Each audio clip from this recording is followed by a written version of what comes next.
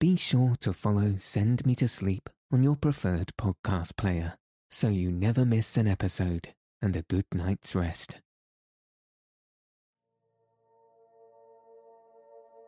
Good evening. In this episode, I'll be reading The Wind in the Willows, Chapter 7, The Piper at the Gates of Dawn, by Kenneth Grahame.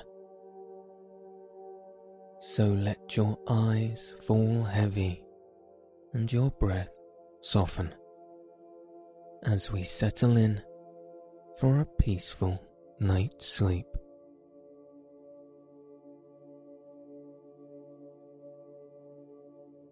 The willow wren was twittering his little thin song, hidden himself in the dark selvage of the river bank.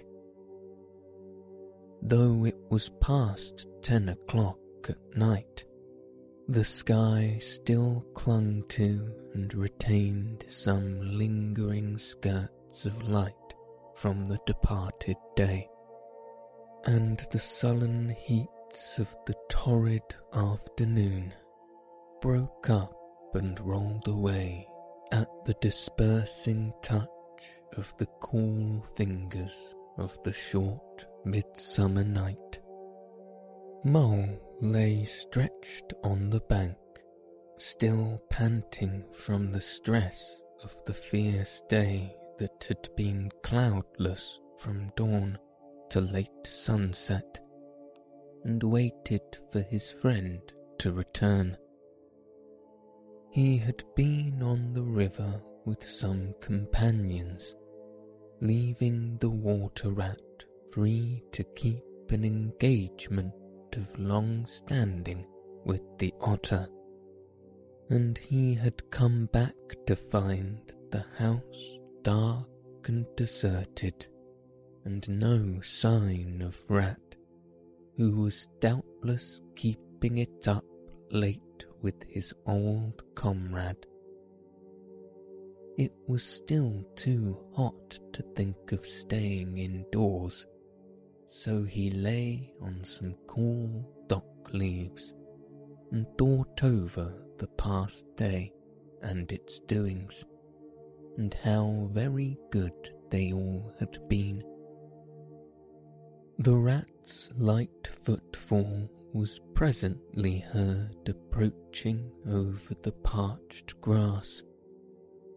"Oh, the blessed coolness," he said, and he sat down, gazing thoughtfully into the river, silent and preoccupied.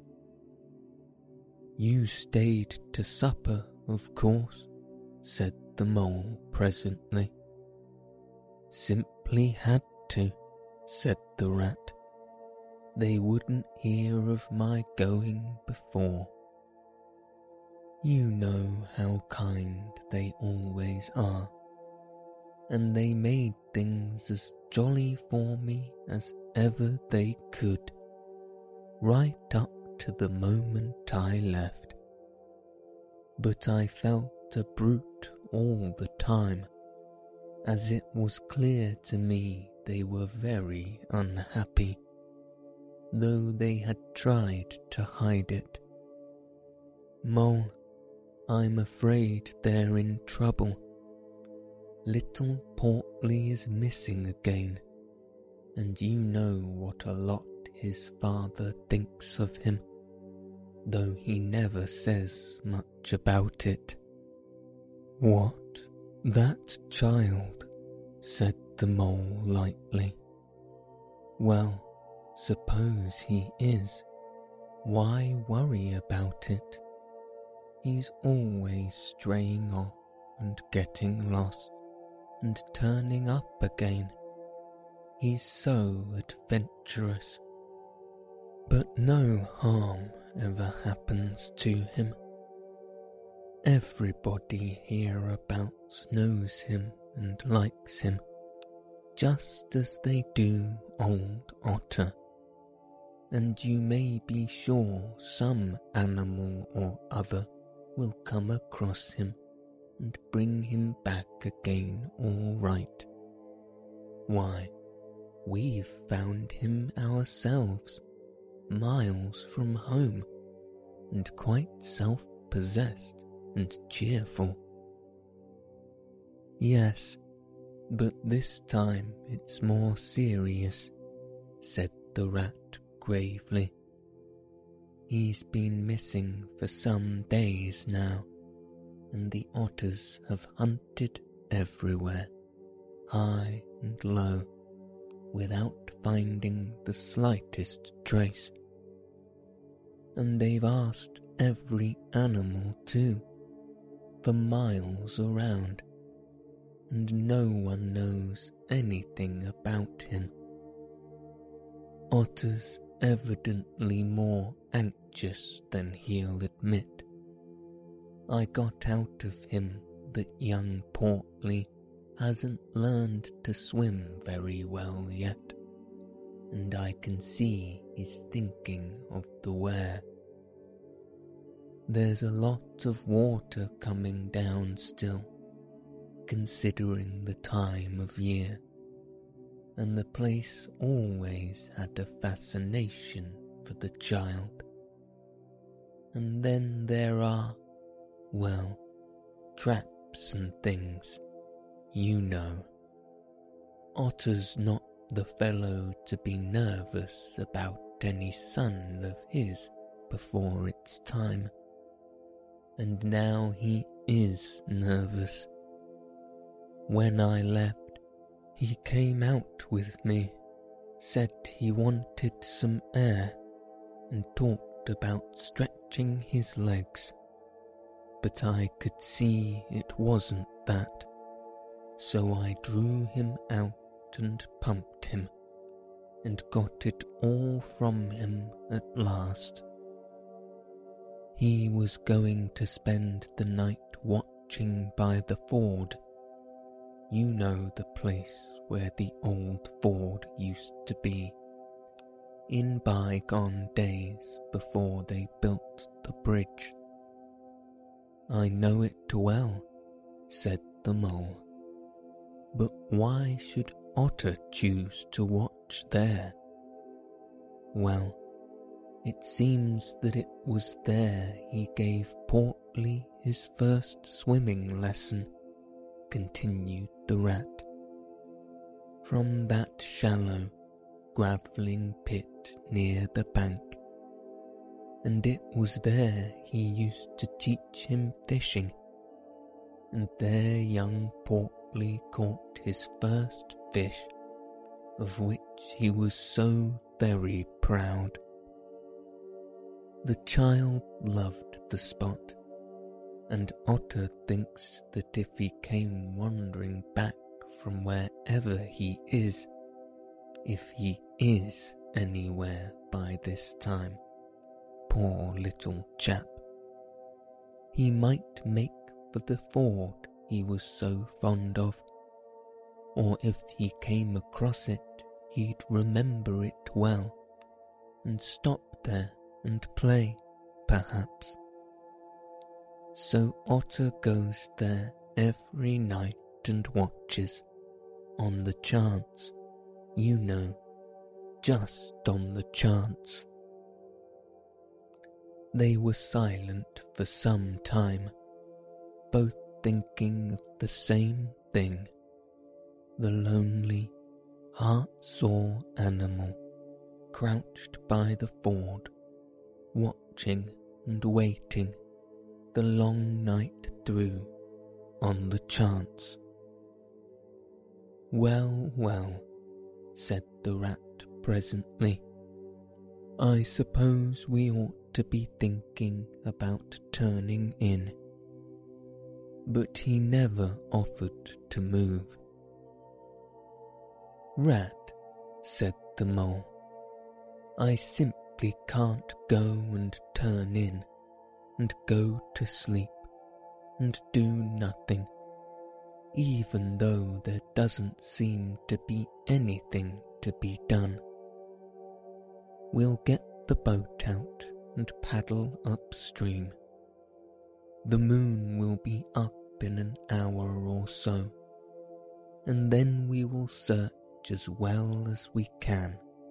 Anyhow, it will be better than going to bed and doing nothing." "Just what I was thinking myself," said the rat. "It's not the sort of night for bed anyhow, and daybreak is not so very far off.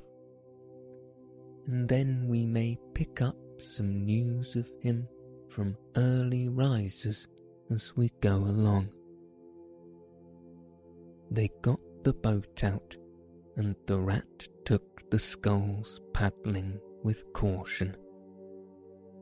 Out in the midstream there was a clear, narrow track that faintly reflected the sky, but wherever shadows fell on the water from the bank, bush, or tree, they were as solid to all appearances as the banks themselves, and the mole had to steer with adjustment accordingly.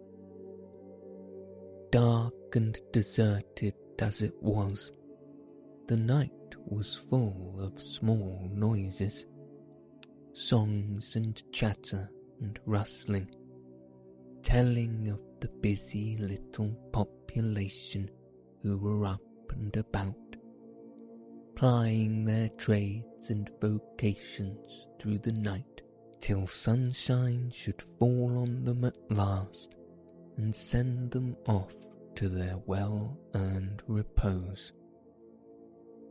The water's own noises, too, were more apparent than by day, its gurglings and cloops more unexpected and near at hand, and constantly they started at what seemed a sudden, clear call from an actual articulate voice.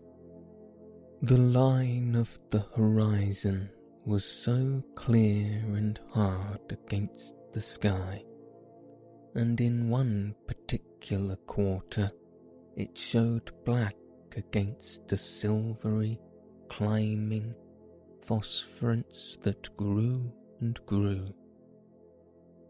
At last, over the rim of the waiting earth, the moon lifted with slow majesty till it swung clear of the horizon and rode off, free of moorings. And once more they began to see surfaces, meadows widespread, and quiet gardens, and the river itself from bank to bank, all softly disclosed, all washed clean of mystery and terror, all radiant again as by day, but with a difference that was tremendous.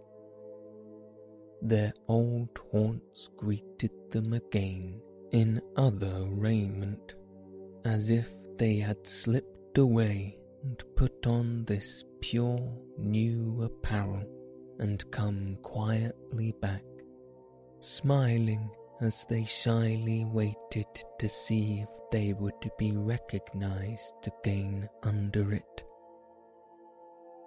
Fastening their boat to a willow, the friends landed in this silent, silver kingdom, and patiently explored the hedges, the hollow trees, the runnels and their little culverts, the ditches and dry waterways. Embarking again and crossing over, they worked their way up the stream in this manner, while the moon, serene and detached in a cloudless sky, did what she could, though so far off, to help them in their quest, till her hour came and she sank earthwards reluctantly, and left them, and mystery once more held field and river. Then a change began slowly to declare itself. The horizon became clearer. Field and tree came more into sight, and somehow, with a different look, the mystery began to drop away from them. A bird piped suddenly and was still, and a light breeze sprang up and set the reeds and bulrushes rustling. Rat, who was in the stern of the boat, while Mole sculled, sat up and suddenly listened with a passionate intentness. Mole, who with gentle strokes was just keeping the boat moving while he scanned the banks with care, looked at him with curiosity. "It's gone," sighed the rat, sinking back into his seat again. "So beautiful and strange and new. Since it was to end so soon, I almost wish I had never heard it, for it has roused a longing in me that is pain, and nothing seems worth while but just to hear that sound once more and go on listening to it forever. No, there it is again," he cried, alert once more. Entranced, he was silent for a long space, spellbound. "Now it passes on, and I begin to lose it," he said presently. "Oh, Mole, the beauty of it, the merry bubble and joy, the thin, clear, happy call of the distant piping. Such music I never dreamed of, and the call in it is stronger even than the music is sweet. Row on, Mole, row, for the music and the call must be for us." The Mole, greatly wondering, obeyed. "I hear nothing myself," he said, "but the wind playing in the reeds and rushes and osiers." The rat never answered, if indeed he heard. Rapt, transported, trembling, he was possessed in all his senses by this new, divine thing that caught up his helpless soul and swung and dangled it, a powerless but happy infant in a strong, sustaining grasp. In silence, Mole rode steadily, and soon they came to a point where the river divided. A long backwater branching off to one side. With a slight movement of his head, Rat, who had long dropped the rudder lines, directed the rower to take the backwater. The creeping tide of light gained and gained, and now they could see the colour of flowers that gemmed the water's edge. "Clearer and nearer still," cried the rat joyously. "Now you must surely hear it. Ah, at last, I see you do." Breathless and fixated, the Mole stopped rowing as the liquid run of that glad piping broke on him like a wave, caught him up and possessed him utterly. He saw the tears on his comrade's cheeks, and bowed his head and understood. For a space they hung there, brushed by the purple loose strife that fringed the bank. Then the clear imperious summons that marched hand in hand with the intoxicating melody imposed its will on Mole, and mechanically he bent to his oars again,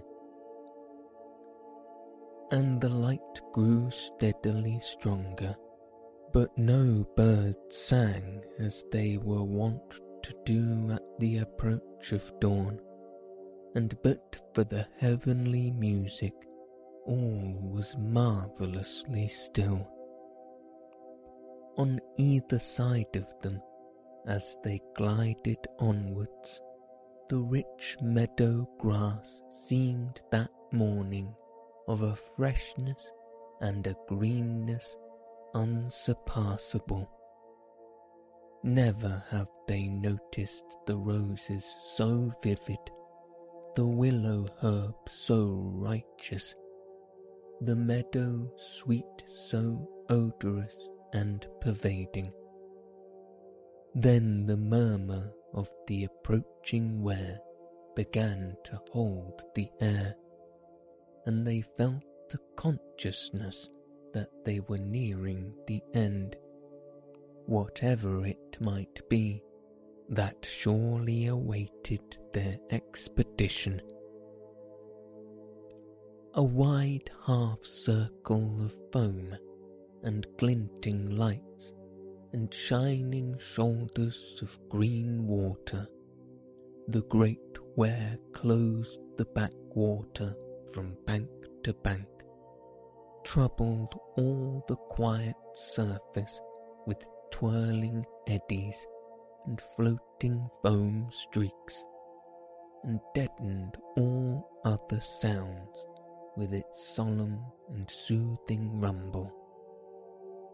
In midmost of the stream, embraced in the ware's shimmering arm spread, a small island lay anchored, fringed close with willow and silver birch and alder, reserved, shy, but full of significance. It hid whatever it might hold behind a veil, keeping it till the hour should come, and, with the hour, those who were called and chosen.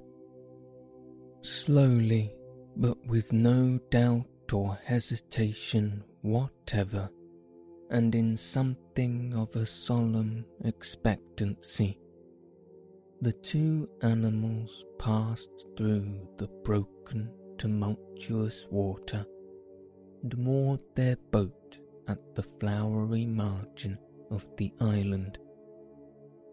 In silence they landed, and pushed through the blossom and scented herbage and undergrowth that led up to the level ground. Still they stood on a little lawn of a marvellous green, and set round with nature's own orchard trees, crab-apple, wild cherry, and sloe. This is the place of my song dream, the place the music played to me, whispered the rat, as if in a trance. Here is this holy place. Here, if anywhere, surely we shall find him. Then suddenly the mole felt a great awe fall upon him, an awe that turned his muscles to water, bowed his head, and rooted his feet to the ground. It was no panic terror. Indeed, he felt wonderfully at peace and happy.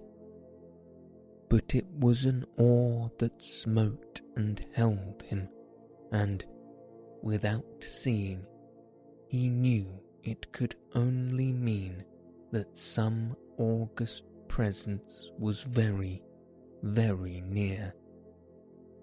With difficulty he turned to look for his friend, and saw him at the side, cowed, stricken, and trembling violently. And still there was utter silence in the populous bird-haunted branches, and still the light grew and grew. Perhaps he would never have dared to raise his eyes, but that, though the piping was now hushed, the call and the summons seemed still dominant and imperious. He might not refuse, were death himself waiting to strike him instantly. Once he had looked with mortal eye on things rightly kept and hidden. Trembling he obeyed, and raised his humble head, and then, in that utter clearness of the imminent dawn, while nature, flushed with fullness of incredible colour, seemed to hold her breath for the event, he looked in the very eyes of the friend and helper, saw the backward sweep of the curved horns, gleaming in the growing daylight, saw the stern, hooked nose between the kindly eyes that were looking down on them humorously, while the bearded mouth broke into a half-smile at the corners, saw the rippling muscles on the arm that lay across the broad chest, the long, supple hand still holding the pan-piper, only just fallen away from the parted lips, saw the splendid curves of the shaggy limbs disposed in majestic ease on the sword, saw, last of all, nestling between his very hooves, sleeping soundly in entire peace and contentment, the little, round, podgy, childish form of the baby otter. All this he saw, for one moment breathless and intense, vivid on the morning sky, and still, as he looked, he lived, and still, as he lived, he wondered. Rat, he found breath to whisper, shaking, "Are you afraid?" "Afraid?" murmured the rat, his eyes shining with unutterable love. "Afraid of him? Oh, never, never. And yet, oh Mole, I am afraid." Then the two animals, crouching to the earth, bowed their heads and did worship. Sudden and magnificent, the sun's broad golden disk showed itself over the horizon facing them, and the first rays, shooting across the level water meadows, took the animals full in the eyes and dazzled them. When they were able to look once more, the vision had vanished, and the air was full of the carol of birds that hailed the dawn. As they stared blankly in dumb misery, deepening as they slowly realized all they had seen and all they had lost, a capricious little breeze, dancing up from the surface of the water, tossed and aspens, shook the dewy roses and blew lightly and caressingly in their faces, and with its soft touch came instant oblivion. For this is the last best gift that the kindly demigod is careful to bestow on those to whom he has revealed himself in their helping, the gift of forgetfulness, lest the awful remembrance should remain and grow, and overshadow mirth and pleasure, and the great haunting memory should spoil all the afterlives of little animals helped out of difficulties, in order that they should be happy and light-hearted as before. Mole rubbed his eyes and stared at Rat, who was looking about him in a puzzled sort of way. "I beg your pardon. What did you say, Rat?" he asked. "I think I was only remarking," said Rat slowly, "that this was the right sort of place, and that here, if anywhere, we should find him. And look, why there he is, the little fellow." And with a cry of delight, he ran towards the slumbering Portly. But Mole stood still a moment, held in thought, as one wakened suddenly from a beautiful dream, who struggles to recall it, and can recapture nothing but a dim sense of the beauty of it, the beauty, till that, too, fades away in its turn, and the dreamer bitterly accepts the hard, cold, waking and all its penalties. So Mole, after struggling with his memory for a brief space, shook his head sadly and followed Rat. Portly woke up with a joyous squeak, and wriggled with pleasure at the sight of his father's friends, who had played with him so often in the past. In a moment, however, his face grew blank, and he fell to hunting round in a circle with pleading whine. As a child that has fallen happily asleep in nature's arms, and wakes to find itself alone and laid in a strange place, and searches corners and cupboards, and runs from room to room, despair growing silently in its heart. Even so Portly searched the island, and searched, dogged and unwearying, till at last the black moment came from giving it up, and sitting down and crying bitterly. The Mole ran quickly to comfort the little animal, but Rat lingering, looked long and doubtfully at certain hoof marks deep in the sward.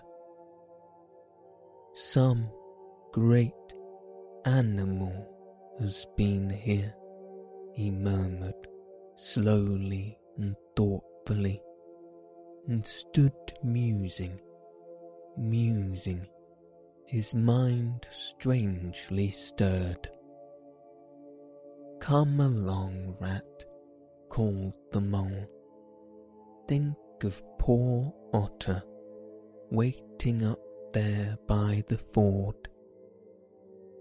Portly had soon been comforted by the promise of a treat, a jaunt on the river in Mr. Rat's real boat, and the two animals conducted him to the water's side, placed him securely between them in the bottom of the boat, and paddled off down the backwater. The sun was fully up by now, and hot on them. Birds sang lustily and without restraint, and flowers smiled and nodded from either bank, but somehow, so thought the animals, with less of richness and blaze of colour than they seemed to remember seeing quite recently somewhere. They wondered where. The main river reached again. They turned the boat's head upstream, towards the point where they knew their friend was keeping his lonely vigil. As they drew near the familiar ford, the mole took the boat into the bank, and they lifted Portly out and set him on his legs on the towpath, gave him his marching orders and a friendly farewell pat on the back, and showed him out into midstream. They watched the little animal as he waddled along the path contentedly, and with importance, watched him till they saw his muzzle suddenly lift and his waddle break into a clumsy amble as he quickened his pace with shrill whines and wriggles of recognition. Looking up the river, they could see Otter start up, tense and rigid, from out of the shallows where he crouched in dumb patience, and could hear his amazed and joyous bark as he bounded up through the osiers on the path. Then the mole, with a strong pull on an oar, swung the boat round and let the full stream bear them down again whither it would, their quest now happily ended. "I feel strangely tired, Rat," said the mole, leaning wearily over his oars as the boat drifted. "It's being up all night, you'll say, perhaps, but that's nothing. We do as much half the nights of the week at this time of year. No, I feel as if I had been through something very exciting and rather terrible, and it was just over, and yet nothing particular has happened. Or something very surprising and splendid and beautiful," murmured the rat, leaning back and closing his eyes. "I feel just as you do, Mole, simply dead tired, though not body tired. It's lucky we've got the stream with us to take us home. Isn't it jolly to feel the sun again soaking into one's bones, and hark to the wind playing in the reeds? It's like music, far away music, said the mole, nodding drowsily. So I was thinking, murmured the rat, dreamfully and languid. Dance music, the lilting sort that runs on without a stop, but with words in it too. It passes into words and out of them again. I catch them at intervals, then it is dance music once more, and then nothing but the reeds, soft, thin whispering. You hear better than I, said the mole sadly. I cannot catch the words. Let me try and give you them, said the rat softly, his eyes still closed. Now it is turning into words again, faint but clear. Lest the awe should dwell, and turn your frolic to fret, you shall look on my power at the helping hour. By then you shall forget. Now the reeds take it up. Forget, forget, they sigh, and it dies away in a rustle and a whisper. Then the voice returns. Lest limbs be reddened and rent, I spring the trap that is set. As I lose the snare you may glimpse at me there, for surely you shall forget. Row nearer, mole, nearer to the reeds. It is hard to catch, and grows each minute fainter. Helper and healer I cheer, small waifs in the woodland wet, strays I find in it, wounds I blind in it, bidding them all forget. Nearer, mole, nearer. No, it's no good. The song has died away into the reed talk. But what do the words mean? Asked the wondering mole. That I do not know, said the rat simply. I pass them on to you as they reach me. Ah, now they return again, and this time full and clear. This time, at last, it is the real, unmistakable thing. Simple, passionate, perfect.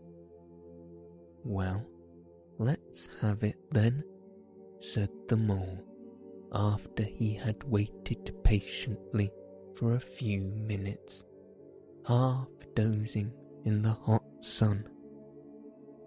But no answer came. He looked and understood the silence. With a smile of much happiness on his face, and something of a listening look still lingering there, the weary rat was fast asleep.